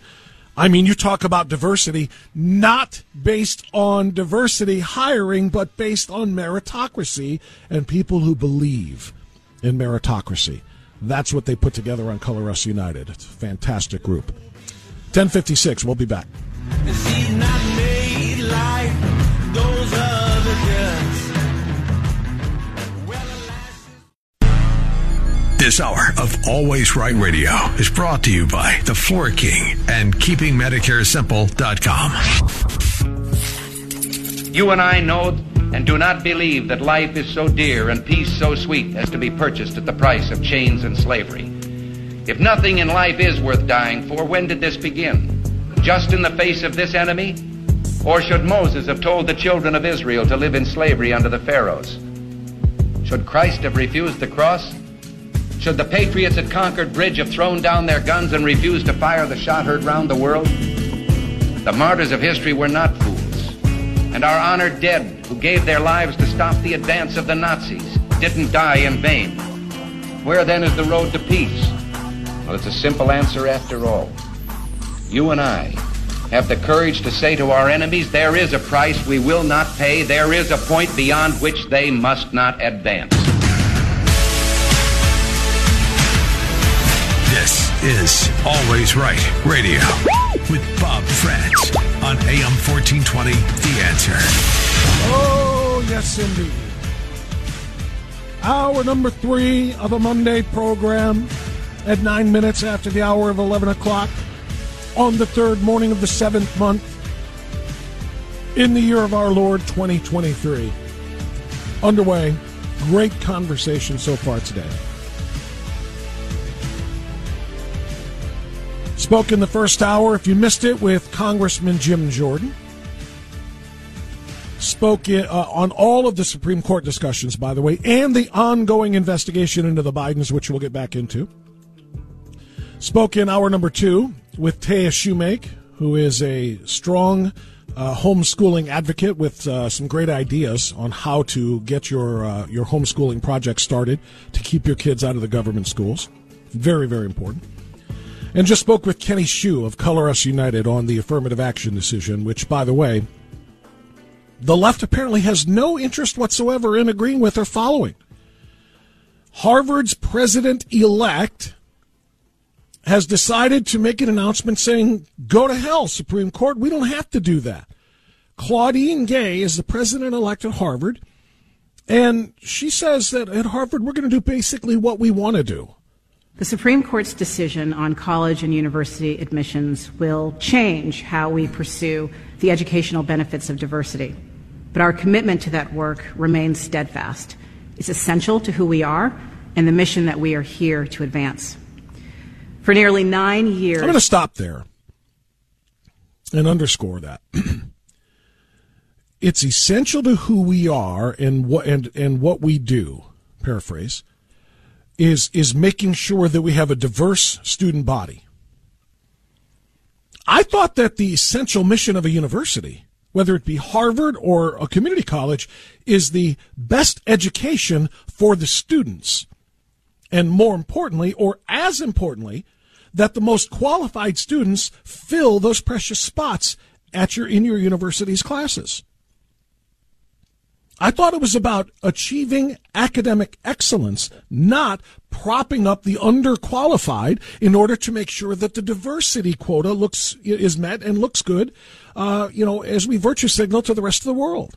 I thought education was about learning, not about social justice. Who knew? Harvard vigorously defended our admissions process and our belief that we all benefit from learning, living, and working alongside people of different backgrounds and experiences. We all benefit from learning and living and working around different people with different experiences. How does the student who studied his or her tail off, achieved a 4.4 GPA, filled with AP classes, advanced placement classes in their high school years, scoring 1450 on their SAT or scoring 3435 on their ACT, and being shut out of a spot on that campus because they had to let somebody in who had a 3.4 GPA instead of a 4.4, who had an 1100 instead of a 1350, or had a 23 instead of a 34 on their ACT. But because one of them has the right skin tone, they get in, and the one that had the wrong skin tone and the higher scores gets left out. How does that person get left out benefit from your policies? They're not allowed to be there at all. Have you thought about that? Have you explained that part yet, Claudine? Because to me, it doesn't sound like that person benefits at all. In fact, that person is getting shut out from an opportunity at an elite university with potentially a degree from that university that's going to set themselves up for success for the rest of their lives. Whereas the person that you want to put in there, because of the correct skin color, because of the correct physical appearance, despite academic inferiority, they can't handle the rigors of Harvard classes, and they end up flunking out. Have you done them any favors? Who benefits there? Neither the student with the sparkling academic resume and a right to be in that class who doesn't get to go, that person doesn't benefit, nor does the person that you put in that university, because they can't handle it. They're not qualified for it. Who have you helped? Nobody except you, so that you can proclaim your virtue to the masses. Look at us. Look at our campus. Look how diverse it is. Look how wonderfully diverse it is. You know, by this forced integration of people of different appearances, and let's call it what it is here. They're talking about, well, different backgrounds and diverse experiences. My butt, because nobody knows what your experiences are when they first see you. Nobody. It's about what they look like. You know it. Do you know that there are impoverished white kids growing up in rural West Virginia that have had no benefits, no privileges of anything in their lives, and if they study and work their tails off to get to a university like Harvard, you're going to look at them and say, you must be privileged, white kid. You don't know his experience. You assume his experience because of what he looks like. And if you see a black kid who grew up in an upper middle class family, maybe even a higher than upper middle class, maybe even in the wealthy class, with all kinds of opportunities, living in a crime-free neighborhood, that black student shows up at Harvard, you assume, you poor thing, you must have had a really miserable experience in this systemically racist country of ours. We want you on our campus. Wait a minute, what? You see, it's not about experiences, it's about appearance. What do they look like? If they look like the right shade, you're in. If you look like we have too many of your shade already here, you're out. That's what Harvard is doing. We will comply with the court's decision, but it does not change our values. We continue to believe deeply that a thriving, diverse intellectual community is essential to academic excellence and critical to shaping the next generation of leaders. It is not. It is none of those things. And I will debate this academic all day long. Claudine Gay, incoming president at Harvard, I will debate this with you all day long. She says it benefits everybody to not only learn, but to live and work with people of diverse backgrounds. So here's what I want to know. Should they take people from a background of, let's say, inner city poverty, high crime, low graduation rates at the schools, broken families, should they take those people and give them free homes or seriously, significantly reduce Section 8 style homes in the wealthiest communities where people like you live, Claudine Gay? Because everyone benefits from living in an environment, living and working and socializing with people of different ethnicities and social backgrounds. Is that what you want? Do you want them putting Section 8 housing next to your mansion, Claudine? After all, people benefit from living and working. You said so, with people of different backgrounds and experiences. And the answer to that, of course, would be, of course not. Every left-wing social justice warrior that you know, celebrities and athletes and academics, are all wealthy, right? Every one of these social justice warriors who's championing affirmative action so that they can put all different, colors and ethnicities in these schools. Every single one of them that champions affirmative action lives where? In gated, predominantly white communities. That's where they live. And they don't want the rabble in the inner cities to come and live near them so that their property becomes vandalized and their property values go down through the floor. Where does LeBron James live? Do you think LeBron James lives among the poor blacks that he champions all the time? Think LeBron James is building a mansion in Los Angeles? You know, he just tore down, I saw a headline, he tore down, or is tearing down, his $37 million mansion so that he could build his dream home. Did you catch that? He's got a $37 million mansion, and that's not his dream home. That's the starter home. And he's building his dream home. You think he's building it in South Central? You think he's building it in Compton? He's building it as far away from those people as he possibly can. Same thing with Barack Obama. You know where Barack Obama builds his homes? Hawaii, on an island, Martha's Vineyard. Why doesn't he build it in downtown Chicago? Right in the middle of the diversity. What do you say, Barry? Why don't you put some walk behind that talk? All of these left-wing social justice warriors talking about how it's important and it's valuable for all of us to live and work and study and learn among people of different backgrounds. Why do you all flock to the same places?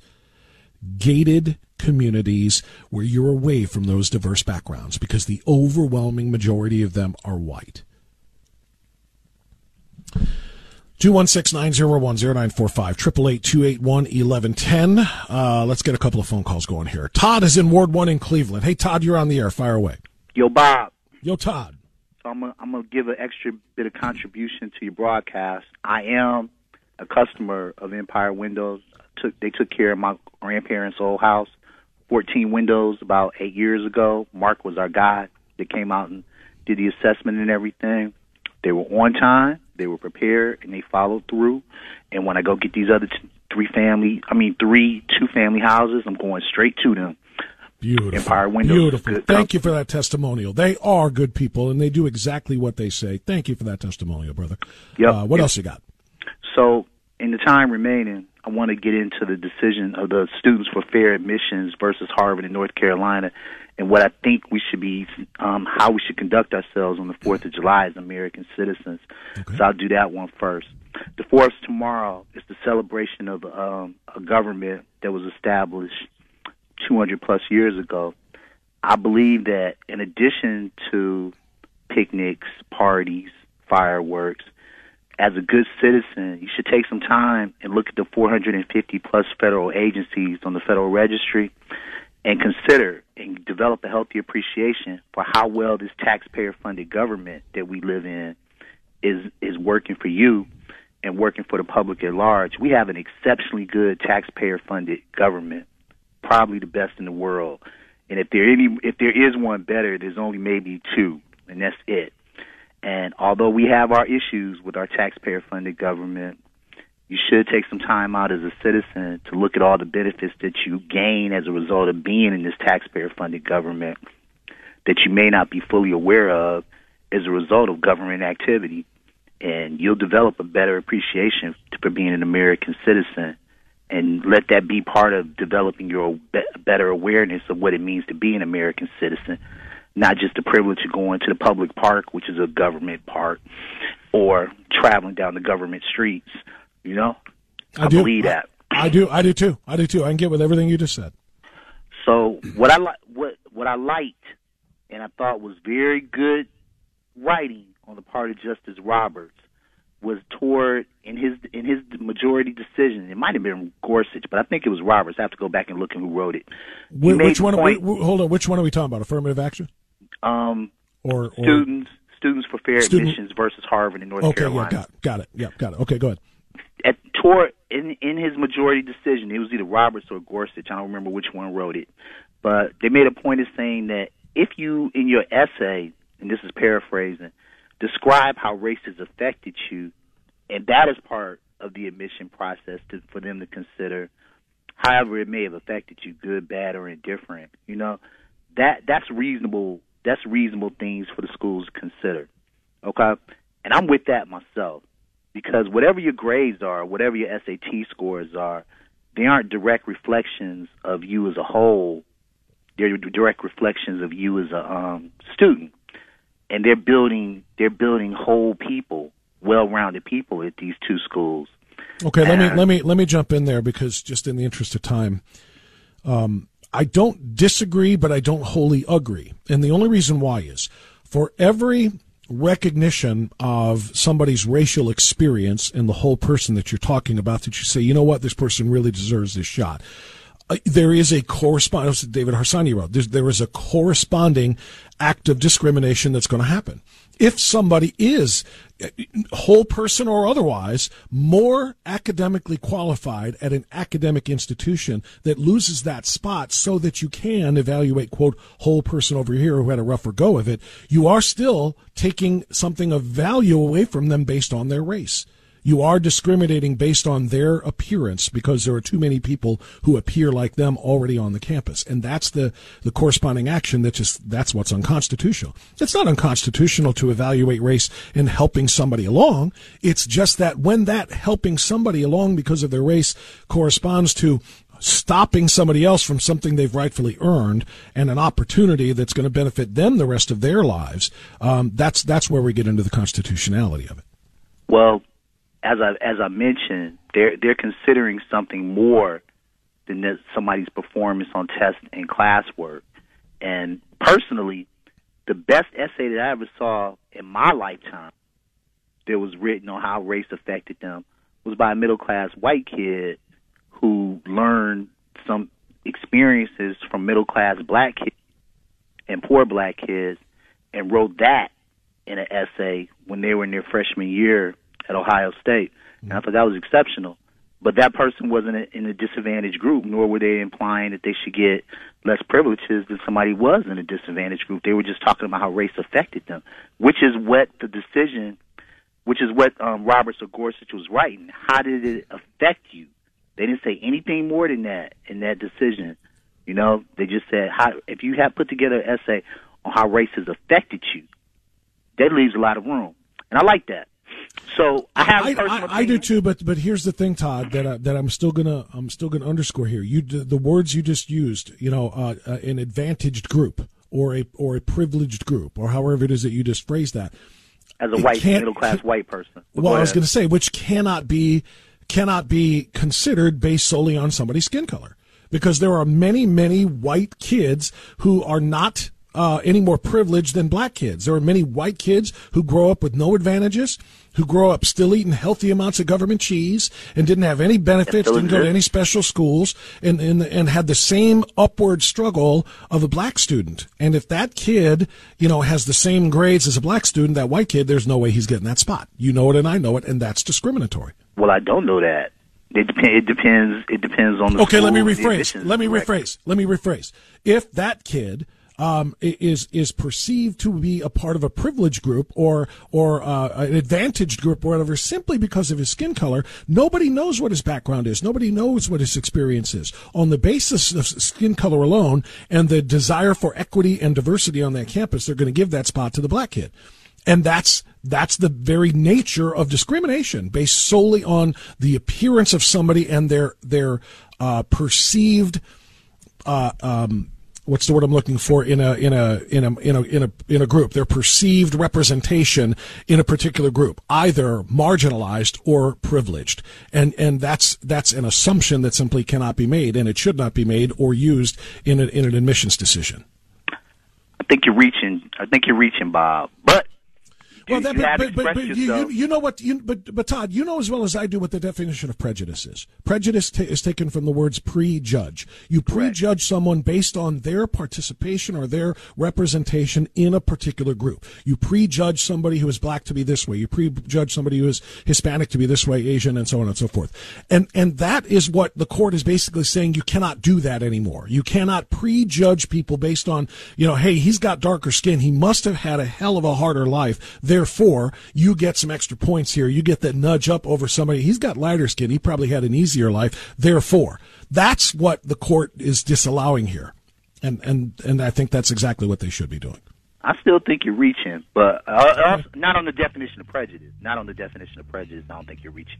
But, that goes both ways. White kid, middle class, or upper class, prep school, that person must be a better fit for this school because of his or her background. That's prejudging too. Yeah, well, but you know what? That's not allowed. if they prejudge somebody who is white to think they're going to be better for us, and they pick them on the basis of that, that is also racial preference, which means it is by definition, correspondingly to the other people, racially discriminatory, and neither one of those should be allowed. I'm gonna call you at the end of the week because I definitely want to talk with you about the 303 graphic design case. We can do it. Try to catch you on Friday. We can do it, brother. Thanks, man. Always appreciate your calls. Really, really good stuff. We'll come right back after this.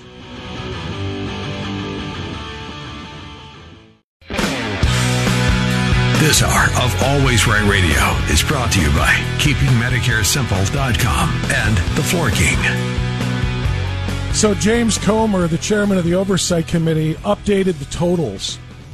He had said 2 weeks ago that Hunter Biden, according to bank records, made $8.3 million in direct payments through the shell companies from China, but that the Biden family, between China and Romania and Ukraine, has collected over $20 million. Like father, like son.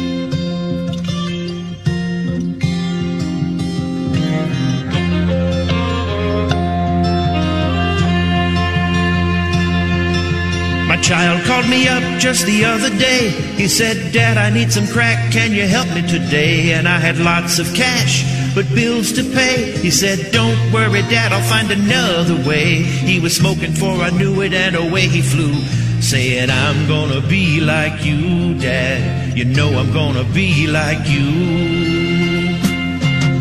And Hunter's in the basement with a silver spoon. The hookers and drugs were gonna be there soon. When you're coming home, Dad, I don't know when. I'll be good and high by then, Dad. Yeah, I'll be good and high by then. Picking through rugs, smoking anything that even remotely resembled crack cocaine. I'm very proud of my son. My son came around just the other day. He said, I got me a deal where we can both get paid. Can I trade on your name? I said, sure, okay. Will anyone know? He said, no way. And as he walked away, he looked kind of dim and said, I'm gonna be like him, yeah. You know I'm gonna be like him. He's fixed it. He's worked on it. And Hunter's in the basement with a silver spoon. Ukrainian bribes were gonna be there soon. When you're coming home, Dad, I don't know when. I'll put aside your 10%, Dad. I'll always have your 10%. He said, honey, what are you doing? I said, Dad, I'm fine. He said, you're not fine. I know how to game the system. Come on. Well, he came from Kiev just the other day. Had a smile so big I just had to say, son, I'm proud of you. How's our cash supply? He nodded his head and said, great big guy, but what I really need, Dad, is to borrow the car keys. You can take the vet, but watch the boxes, please. And Hunter's in the basement with a silver spoon. Classified papers all over the room. When you're coming home, Dad, I don't know when. I'm getting good and high again, Dad. I'm getting good and high again. He pointed out the reason why he regrets it is he didn't anticipate that thugs like Giuliani would use it to, in fact, try to embarrass his father. Yes, they are. They're fat thugs. Come on. This guy is a dog whistle about as big as a foghorn. I stole an election and my son moved away. I called him up just the other day. I said, you owe some cash, I want my cut today. He said, calm down, Dad, you know it's on the way. But my laptop is gone and now it's on you. And now we're both really screwed, Dad. And now we're both gonna be screwed. And as I hung up the phone, it occurred to me he was damn near dumber than me. My boy was dumb as me. And there was Hunter in the basement with a silver spoon. All of our crimes were coming out real soon. When's it all end, son? I don't know when. But we're gonna end up in the pen, Dad. We're both gonna be in the pen. I am absolutely certain, 100% certain, that at the end of the investigation, that I will be cleared of any wrongdoing. God save the Queen, man. Can you dig it?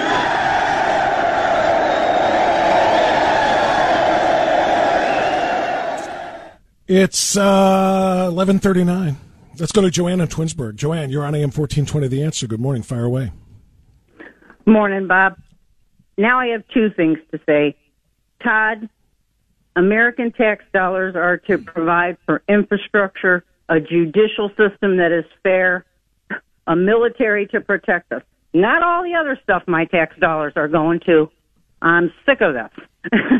Don't tell me how I I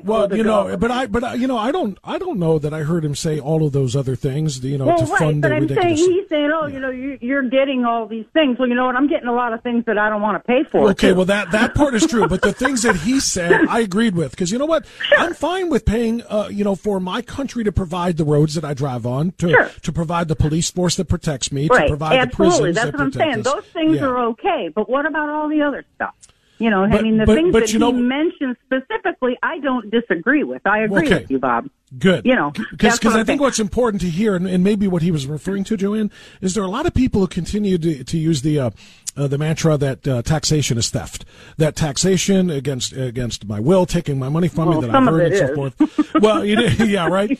But generally speaking, I'm okay with a tax funded system of government, provided they use those taxes only for the things that they need, minimal government, and then just get out of the way and let the rest of us do our thing. As long as that's what the taxes are for. That's not theft. That's part of our, it's part of how we survive and thrive. So that's important. Yeah. And the other thing I wanted to mention, you were talking about this woman from Harvard talking about, it's good for them to, be together and go to school together and learn to work together. Then why do they have their own graduations? Why do they have their own dorms? They don't want to integrate either. That is so very true. That is so very true. Not enough people are bringing that point up. A couple of people did last week when we talked about it. But it's true. They self-segregate in their own dorms, their own graduations, and so on and so forth. Not all of them, obviously, talk about it but a lot of people. Amongst each other. Right, exactly. It's beyond me, Bob. Completely agree. Have a good holiday. Thank you, Joanne. Same to you. Sally's in Berea next. Hi, Sally. You're on the air. Fire away. Hi, Bob. I was happy to hear that someone from Congress had proposed that July be America Pride Month.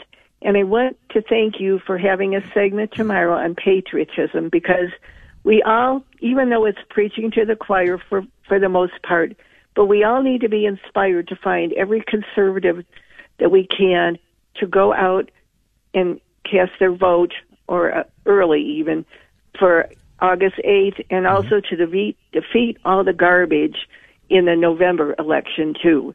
And I thank you for all the information that you give us, and I want to wish you and your expert staff a wonderful, safe, and blessed 4th of July. Well, Thanks, thank Bob. you for that, and to you as well, Sally. Thank you, and thank you for the call and for your loyal listening. She's talking about Wesley Hunt, representative of from Texas, who's an African-American. It shouldn't matter, but apparently everything does now. He's an African-American who loves his country, who's proud of his country, and who is sick and tired of the crap we were forced to endure in the month of June. And he has said, here's our response. July must be known as American Pride Month. American Pride Month, as opposed to just Pride Month. He is actually introducing a resolution, a constitutional resolution, to declare the month of July as American Pride Month.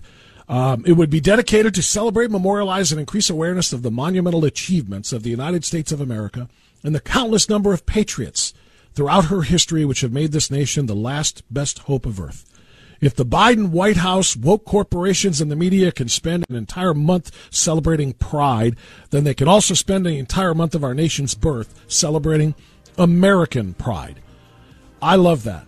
I love that, and I hope there is support for that in Congress. And I hope we make the Democrats say no to it, proving what we already know, that they have no pride in this country. Tomorrow is the birth, or the celebration thereof, 247 years young, of this greatest nation in human civilization. We will not be live tomorrow. We will have a best of show for you tomorrow, but we will include a few patriotic tributes, as Sally just referenced. So I hope you'll tune in tomorrow morning as you get your holiday started. Thanks, everybody, for being here today. Thanks to the guests, thanks to my team, and thanks to you for listening. Be well, be safe, stay free. We'll see you tomorrow. Bye-bye. 3-star General Michael J. Flynn, head of the Pentagon Intelligence Agency, knew all the government's dirty secrets. He was one of the most respected generals in the military. Flynn knew what the intel world had been up to. He understood its funding. He ordered the first audit of the use of contractors. This set off alarm bells. The explosive new documentary, Flynn, Deliver the Truth, Whatever the Cost, uncovers the facts behind this scandal. Flynn told the truth. He was the most dangerous person for Donald Trump to hire. I find out the worst enemy that I'm going to face in my life is right here in America. They took my assessment and they wanted me to change it. And I was like, I'm not changing it. They had to get rid of Flynn. With in-depth interviews, archival footage, and never-before-seen personal records of the man behind the headlines. I just felt like I was drowning. Flynn, Deliver the Truth, Whatever the Cost. Available now. Watch it today. Go to salemnow.com. salemnow.com.